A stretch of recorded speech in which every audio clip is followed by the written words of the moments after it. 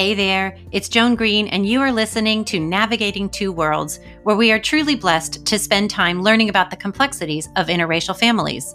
This show is designed to support an incredible community of women married to Black men who love deeply and are driven to make a positive impact within their homes and beyond through education, conversation, and love.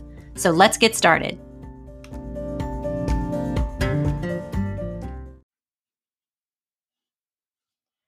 Welcome back. I am super excited to introduce to you our guest, Katie Harris. Katie is a marketing professional who has been married to her husband, Phil, for 7 years and has a very unique perspective to share with us about her role in their beautiful relationship. Katie, thanks so much for being here. Hi, Joan. Thank you so much for having me. Absolutely. So let's just jump right in. Okay. I am excited to hear how you met Phil and what it was that first attracted him to you. Oh my goodness. Yes, there are so many things. We met in 2011. Of all things, my sister-in-law actually introduced us to each other. And it was kind of the last of like that old school dating, like blind date kind of setup thing. Oh. So she set us up, they worked together. She told me a little bit about him and said, he's really just a unique guy. Like, I just feel like you'll really mesh. So we actually went out on our first date. It was a double date with my oldest brother and sister-in-law, which is really funny to look back on now. Yeah. So we met and we just instantly connected. I want to say first off, and I can just remember that conversation so well. And it was our passion and love for city life and the arts and fashion and travel. And we just fed off each other. And he was so charismatic and just a character. Like, he just stood out to me like no one else had ever done in little Lancaster County, Pennsylvania. Right. I was going to ask where you guys were living at the time. Yeah. Lancaster, Pennsylvania. So when you talk about the love for city life, if you are from Lancaster, how did you get that, and where, and was he also from Lancaster, and where did that love of city life come from?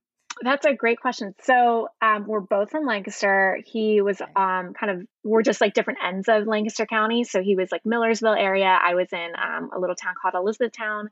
But he ended up going to Messiah College. And while he was there, he went to Temple. I think he always knew he just loved Philly, he loved New York. And part of it is like that fast paced fashion travel lifestyle. It kind of all meshes together. So even if we both grew up in those small towns, we both had those like similar passions. And so for me too, I grew up always going to Philly to see some family. And anytime I would go to the city, I felt, even as a really small kid, I would look around and be like, I want to be here. Just people were more interesting. Yeah. Like cultures, everything about it just really drew me in. So I think that's definitely what joined us together there for sure. I love that. And I love that you knew it right away. And obviously his sister knew, which is even crazier. So what a fun way to meet. And then I know from getting to know you guys a little bit that faith is a huge part of your foundation. So can you tell me how you figured out that you guys had kind of a similar faith and how that's grown over the years? Yeah. I'm so glad you asked that. So it's funny. When my sister-in-law first introduced us, she kind of right away was like, well, I know, I don't know too much about him. I know that he's a man of faith because I know, he went to Messiah and he went to Dayspring, and these like are just schools that I knew at least had a faith-based background. So it encouraged me at first when we were, just getting to know each other, that I knew there was some interest. And as we grew in our friendship and relationship, it was almost immediately like, I had come out of some not so great relationships. So I was kind of a stickler right away on knowing where he stood on faith and what if it was personal to him. And so I want to say like maybe third date in, I was like, okay, so I promised myself that I wouldn't go too far with like anyone in a relationship before I started to really know like where they stood in their own personal faith. And so he knew right away, like I wasn't messing around. And we thankfully both connected that, our relationship with Christ and God was first and foremost. And that was really like the foundation of the friendship first. And then we ended up going to church together. And yeah, it just was a really great way to start. So that was, it's just kind of funny as I look back. I was probably a little intense when I, when I started dating him. He knew you were serious about faith, and that, Yeah. and you know what? It could have scared him away, or it Yeah. could have drew him in, and it drew him in. So Yep. that's God working in amazing ways as That's well. right. So great. And I know that in so many relationships, faith of any kind, whether it's the universe or God Mm-hmm. or any other being that's really helping bring two people together, it's incredibly important. Yep. And I guess when you look at that and you look at how you guys meshed with your love for fashion, your love for the city, your love for travel, your great faith, did color ever enter into your decision, or did you hesitate because, well, by the way, he's a Black man? Did that ever enter into your mind? So personally, no. It was never my like an inward thought, like, oh no. It may be because I knew of the conservative area that we were both growing up in, or grew up in, that, you know, I knew it was going to be a factor down the road, possibly with family, maybe more on my side.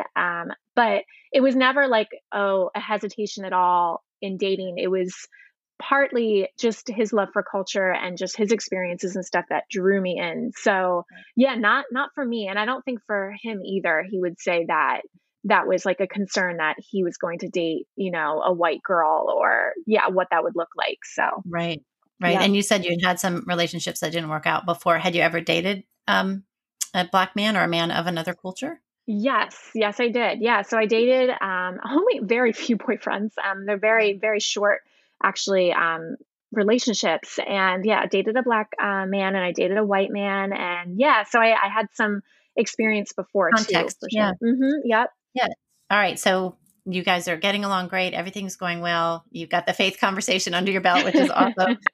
So how did your family embrace your interracial relationship, and then his family as well? Yeah. So my family, I think it's kind of sounds kind of funny saying it this way, but they kind of always knew along that I was interested in other people of different races, backgrounds, ethnicities, cultures, whether it was for relationships or not. It was just something I had always been drawn to as just this little girl growing up in a very white environment. I just felt, I guess, just not very stimulated sometimes. I just wanted more and experience more from other places and people. And so I think deep down, they kind of were ready. And that sounds funny, but from a white background and conservative family in Lancaster County, that I think is kind of like, it is a fear. And even if it's not necessarily like a racially biased, it's just this underlying, I think it's a protective concern, and an unknown that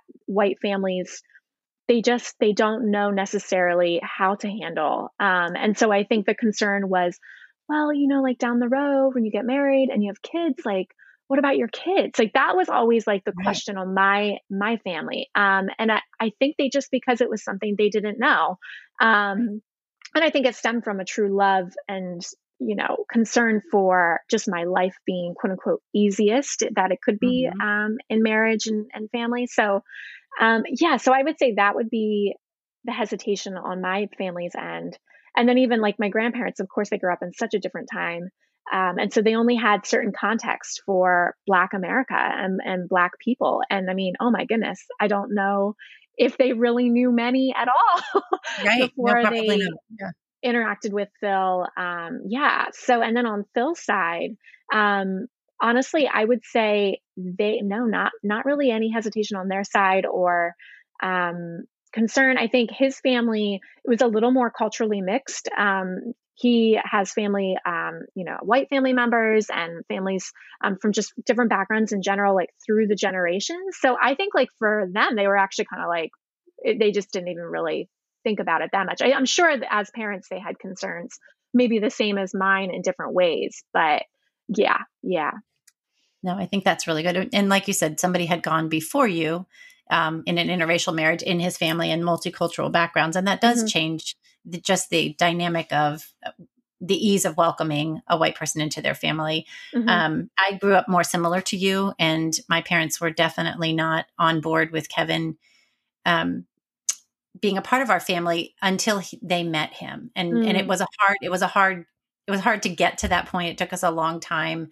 And I can tell that story another day, but once they finally met him and his mom, and we did the Guess Who's Coming to Dinner, we truly did it.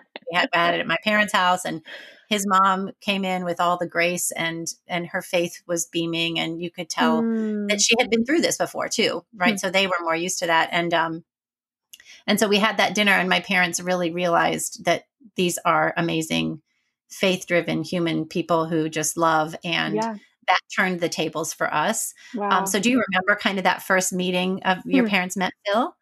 I do. I want to say it was because we met in the summer, and then like early summer, and then my birthday was in August. So he came, I think, for bless his heart, for a family dinner for my birthday, because I still lived at home. So he came, and it was like all my brothers, my grandparents, like I have 3 brothers.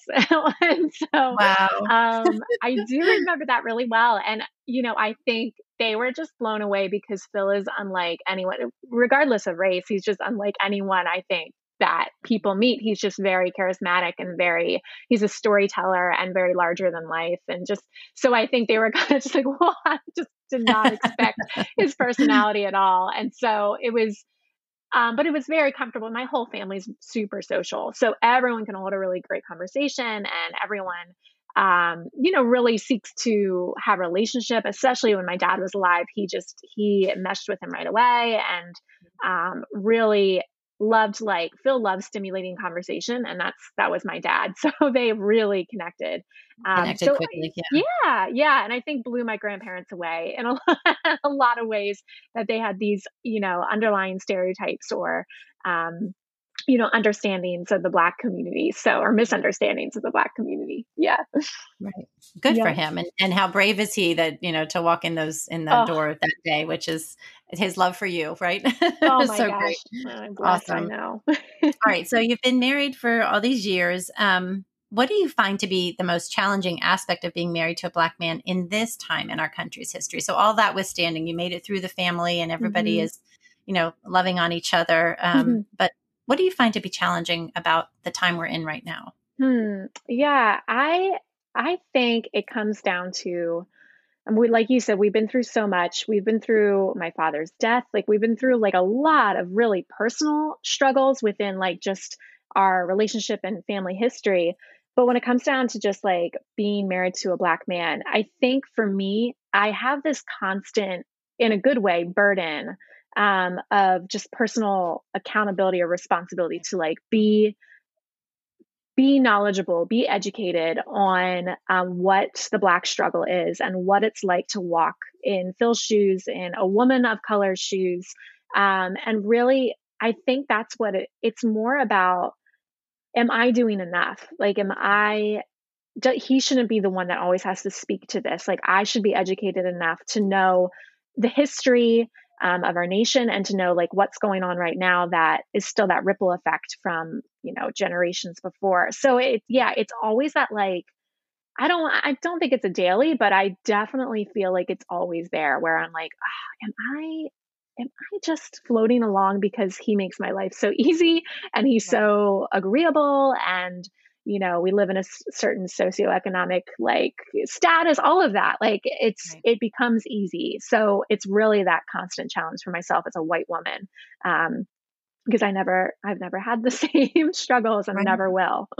No, for sure. And I appreciate that so much. I think that's what we're being asked and called to do right now, is to just be mindful and self-educate and understand, like you said, the history, understand the last 400 years, understand how that helped create the man who you do love, and how it continues to be part of the systemic racism in our country, and what we can do. So I love that you're owning that. And I think that's where we all should be at if we can at this point in time. So kudos to you. That's fantastic. And I know it's not easy. Believe me, I'm coming from the same place for sure. And so I know eventually you guys have talked about that you would want children and things. How do you discuss, or how do you feel together about raising biracial children? Do you have any nervousness? Are you just super excited to get out there and teach them everything? Like, how Oh does my that gosh. guys? It's like a little bit of both, I think. Yeah. Yeah.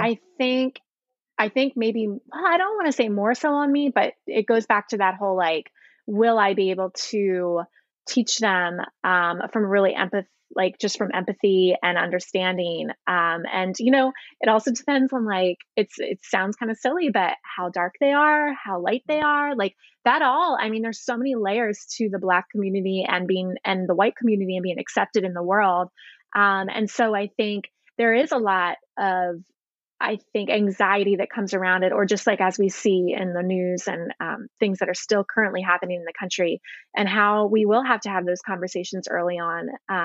But I think what we're really excited about is, like everyone, you look back on your family and you think, okay, this is what I'm going to do in my Right. future. And my family was amazing. His family was amazing. But I would say for us, we want to start early on and just like have that kind of open forum where our kids aren't afraid to ask or tell us of situations or questions they might have about who they are and all of that. So I it's kind of coupled with like fear and excitement together, Which and maybe which faith. parenting, correct. And parenting in general is that's, Yeah. having my children are in their early 20s. So having gone through all of that fear and anxiety of, can I do it? Am I the right person? Can I Mm, be a great mom? But when you add on the layer of a mixed family and biracial children, I think it does elevate that. yeah. On the other hand, because you guys are so aware, your need to start early, and the resources and the education that you're giving yourself now certainly will help with that. And that. But Yeah. I am in agreement with you. This time in our history has become a time where I have heard more about the biracial community than I have in all of the years that I've had children. Hmm. And I think it's exciting that the country is really recognizing that this is a group and a community of people who sometimes don't have a home or a fit. Mm, And as a hmm. parent, it is our job to help them determine where they choose to fit. And that's a Yeah. huge job. So Oh, that's such a good point. And it makes me even think like right when you were saying it's probably because of my marketing background and stuff, but I don't know if you've noticed even in the last year, just the media in general yes, and commercials, yes. you see a lot more interracial families on just like everyday commercials. And that was not a thing even like 5 years ago. I totally agree with that. And of course, at first we were like, "Yay! Look at it go!" And then, as we realized that is the right thing to be happening, Uh-huh. but we're also wondering. I'm also wondering, is putting this dynamic in front of people, making it seem like um, that community of biracial people and mixed families don't need education and don't need to learn, because there Mm, they are and they look like the perfect family just like us. yeah. So I Yeah, that's wonder, I good. don't know how it's going to pan out, but I yeah, know. It's such a tough one because I tend to, and we were talking about this a little bit before we got on the call, but I was saying sometimes I'm cynical when it comes to advertising or things in the Mhm. media, because you just think, well, this is just a pushed agenda and they're not really authentic. They're just selling to what's trendy right now. Like even Black Lives Matter, all of that is trendy Black owned businesses. Like that's a whole thing I talked to my boss about, who's a Black owned Black woman in a Black owned business. And so yeah, so I go back and forth like, is this a good thing? But I guess, it's a good place to start and then Sure. hopefully Right. we can build on that.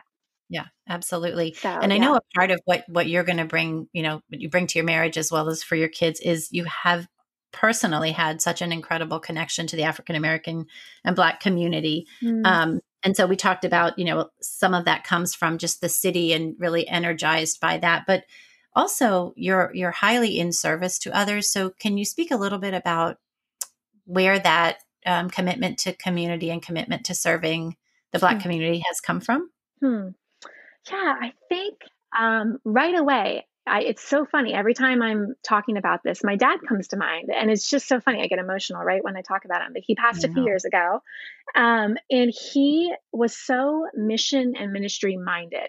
So for him, he just wanted to meet people from all walks of life, all different backgrounds. And I think that desire, just it's a genetic thing, it's a spiritual thing, it's in me Right. too. And so I think from really little on up, I just had always been drawn to people that were different from me. I wanted to hear from them and see them. And so I think it's just this intrinsic thing that was taught. My parents are both involved with just, I think, understanding people of different backgrounds. And I think it really was more from my dad, but I think I owe that to him a little bit. So it's kind of a way I think I like to honor him as he has passed on. So I think it's just, I'm really drawn to people that are different from me and can challenge me, where I can be the minority and sit back and be like, you know what, I want to feel uncomfortable for once, and let you feel comfortable in your own space, if that makes sense. It totally makes sense. And I love that. I know your dad is smiling right now, and I have goosebumps too, because I know he'd be so proud of that. And it is in honor of him, and it's the right thing to do. So you touched on this a little bit, and we didn't really chat about opening this piece up a little bit, but tell me what it's like to work in first of all, a woman-owned business, but not only that, but a Black woman-owned business. And I know that you and your husband support local Black businesses, but you're in it, you're deep in it. How does that feel for you? It's really interesting. I feel like I've gotten a crash course again in a way of because I haven't worked hand in hand or this closely with a Black woman before, really in leadership. So it's been really fun for me, and really it's gotten me to think about things on a whole different level, because she's not only a Black owned business, she's a woman owned business. So she's a double minority, and the struggles that she has shared, I mean, she has shared countless stories, and I won't name names, but in Baltimore, when she's dealt with white clients coming in and realizing that she was the owner and walking right back out. And just those stories are so common and still happening to this day. Working in the wedding industry, it can be very one faceted, and it's actually getting better. It's getting a lot better, but it still has a ways to go. And so she has a lot of stories. And so I really feel like I've sat at her feet at times and just really have learned firsthand, what it's like to walk a mile in her shoes. And just, even just being a minority, I think, like, I'm the minority when I'm in her business. A lot of times she works with a lot of Black women, and we have a diverse staff. And so it constantly puts me in that, like, kind of just audience seat where I get to watch and experience just culturally similarities these women share together, and just a shared experience of pain and struggle through the years. So it's just been really amazing. And honestly, sometimes a challenge. Like, I'm glad you asked that, because just last week, this is really interesting. I manage their social media as well, and I got this message from a person, and she basically was like, I don't see this. I don't see a Black woman on your page, but you say you're Black owned. I just don't understand, like, why, like, is this really for real? And she's like, I'm not even really trying to be disrespectful, but I also want to know. And it was just very interesting the way, but if you look on our page, it is very diverse and very, like, you can see Black women all over our page. So I came up with an answer back, but it took me some time. And I asked Phil for some guidance just to answer in the best diplomatic way possible. But yeah, it's right. And how do you answer that when you're seeing what you think they should be seeing, but they're looking at the same page, but not seeing it. And you intentionally put that there, but it didn't represent what they wanted it to represent. I guess not. And who knows if they were just fishing and, wanting to trip me up a bit. I think sometimes that's what happens on social media. It's a very dark place sometimes. And I think people really just want to catch you a little bit, in something, and that you're not prepared, to answer. So I met with those interesting challenges, but it just really has, I think, already grown me so much more from when I met Tanya in 2019. And I feel like I've just learned so much from her experiences. Yeah. Yeah. It sounds like something we should all have time to do, or make time in our schedules to do. That's fantastic.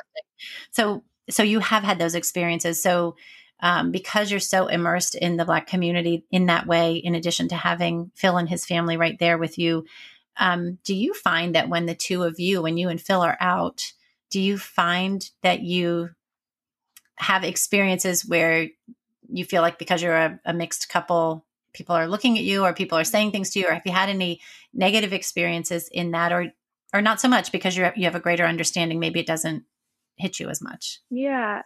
Yeah. So absolutely. I think it's funny. It depends on where you are in the country. Sure. Sure. So, Absolutely. and yeah, it's really interesting. So I think when we go back home, we're always reminded that we're back home. We're like, okay, yeah, like we have to kind of readjust. It's a very white area. It's a very conservative area.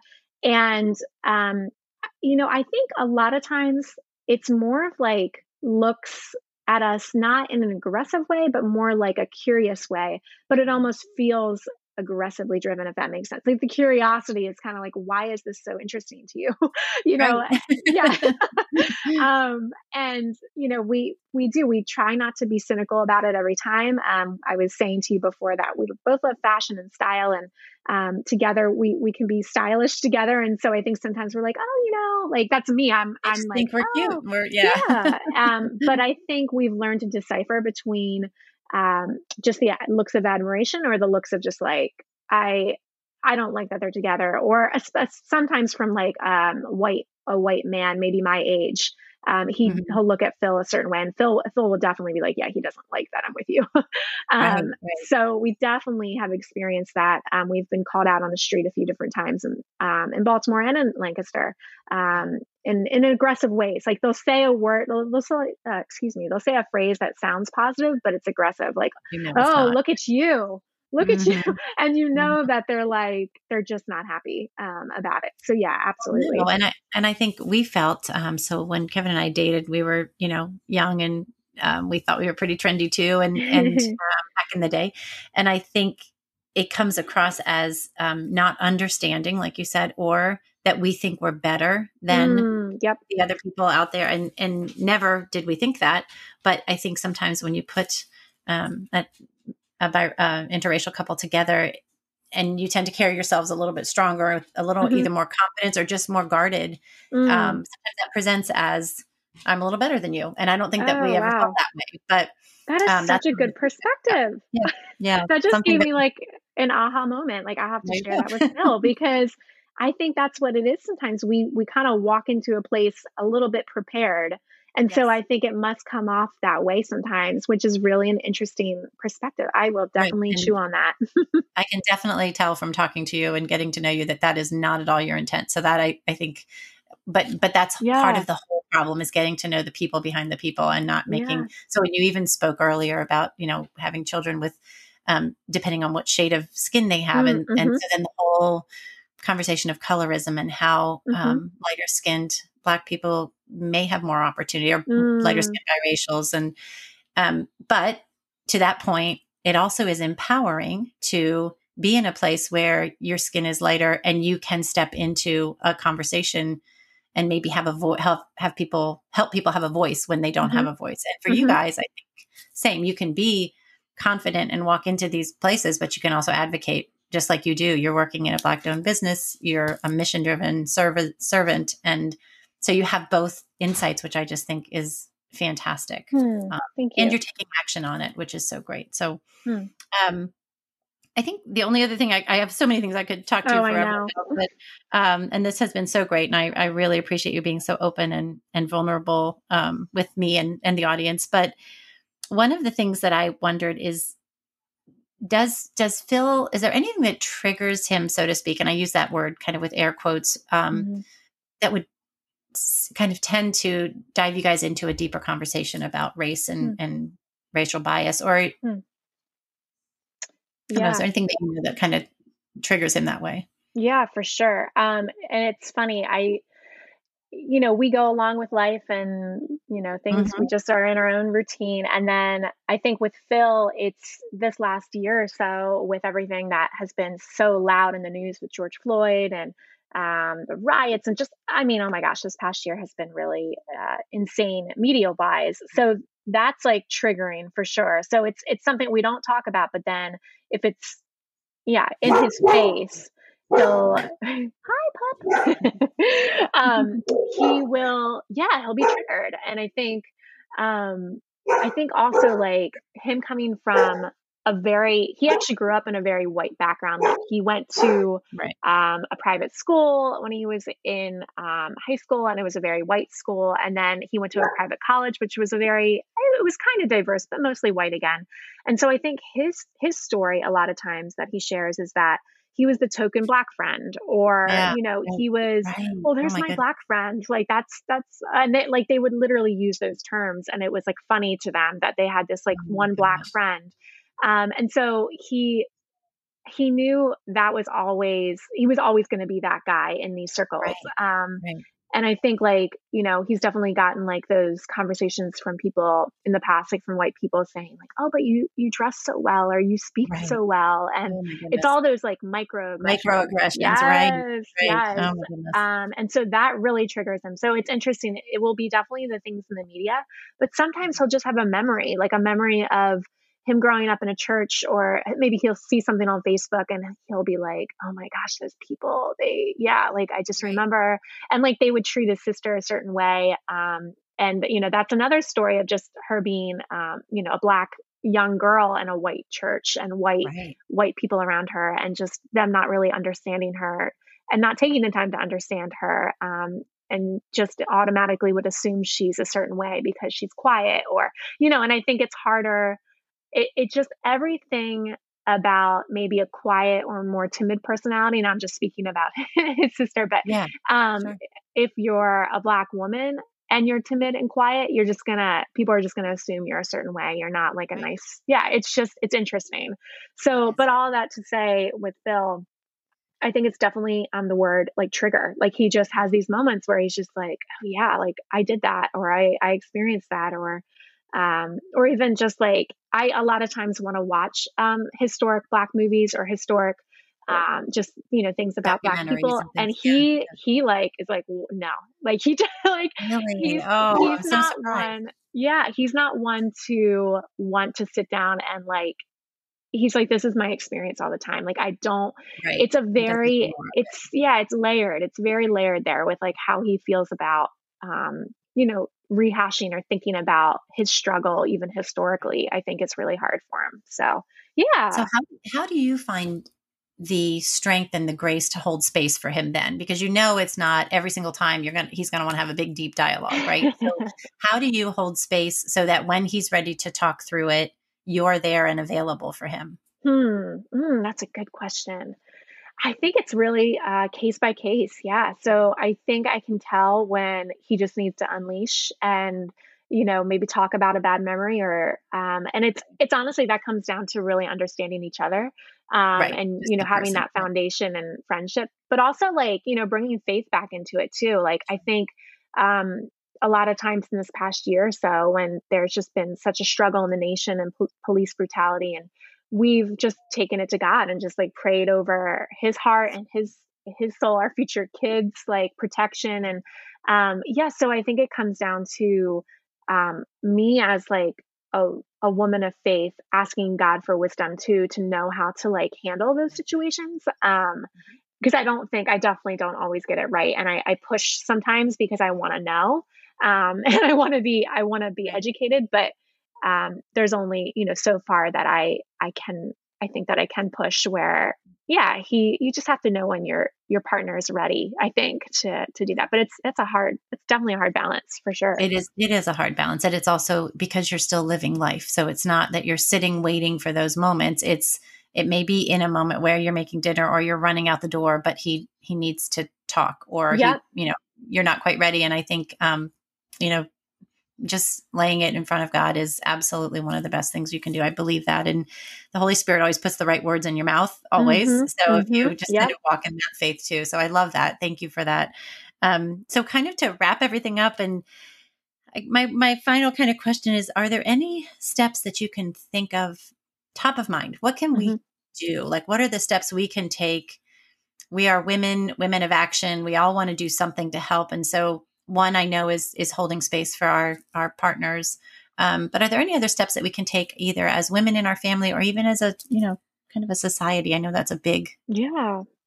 big Oh my question. goodness. Yeah, I think as partners, like speaking to just white women, to, being married to their black husbands, I think what I said earlier, the accountability, I think that's just really huge when you just walk into that, and just also being like really vulnerable and saying, wow, I didn't know that. Like, I feel really silly that I've lived how X amount of years and I didn't realize that happened, or what redlining is, or all these like historical Mm-hmm. things that Yeah. I wasn't taught as a kid.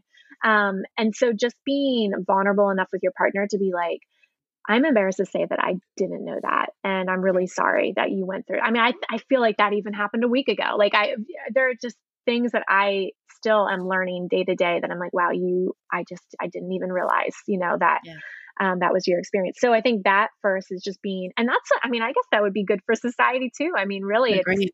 as white citizens in the society, just acknowledging that like we don't have the answers, and we're sorry. We're sorry that we didn't realize your experience. And so I think starting with that humble attitude, and then going from there is just really purely trying to educate yourself, like not leaning on your friends who are Black, or your husband's who's Black, but leaning on the resources that are so readily available at our fingertips these days, to just pick up a book, pick up a podcast, or just a lesson, and just listen to someone, and just spend some time in their shoes. And you don't have to go out and volunteer or anything as much as maybe I would encourage it, but maybe at least start there, and try to just find those resources yourself and not be lazy Yeah, no, about I it. think that's right, because it's not going to happen if you don't Right. take that action step, for sure. And I think also finding community with women who are similar, who are in similar relationships, like, which is what we're doing with this podcast too. But I think it's none of us maybe have all the answers, but when one person really reads a book or finds a resource and shares it, then that can help tap 3 or 4 other people who say, oh gosh, let me look into that and understand. But meanwhile, I learned this and I learned that. And I think it's Right. a lot of sharing is another really good way to help us, educate one another too. So I love that. It's definitely doable. And it's something that we have really the responsibility, like you said, and the accountability to get started on right away, for sure. So Absolutely. well, my friend Katie, I have loved chatting with you. I love your energy and your faith, and just your outlook on this beautiful relationship that you have with your husband. I'm super excited. I can't wait for kids one day for you. I think that'll be great, and you'll do great with them. But I want to thank you again for taking the time to chat with me today. Oh my gosh. Thank you, Joan. And I have to thank you just for opening up this forum, and, doing what you're doing, and your community and your world to just spread this positivity and kind of enlightenment among us white citizens of America and the world. No, it really is so beneficial, and just please keep plugging away at it. I will do that. And thank you for your encouragement too. That means the world to me. So for those of you that are listening, if you'd like to learn more about our podcasts and our programs, you certainly can check out my website at togetherwelovewithjoangreen.com, or you can find me on Instagram at togetherwelove.jmg. And stay tuned. But thank you again, Katie, and you have a great rest of your evening. Thank you. You too, All right, guys. We'll talk again soon. Bye-bye now.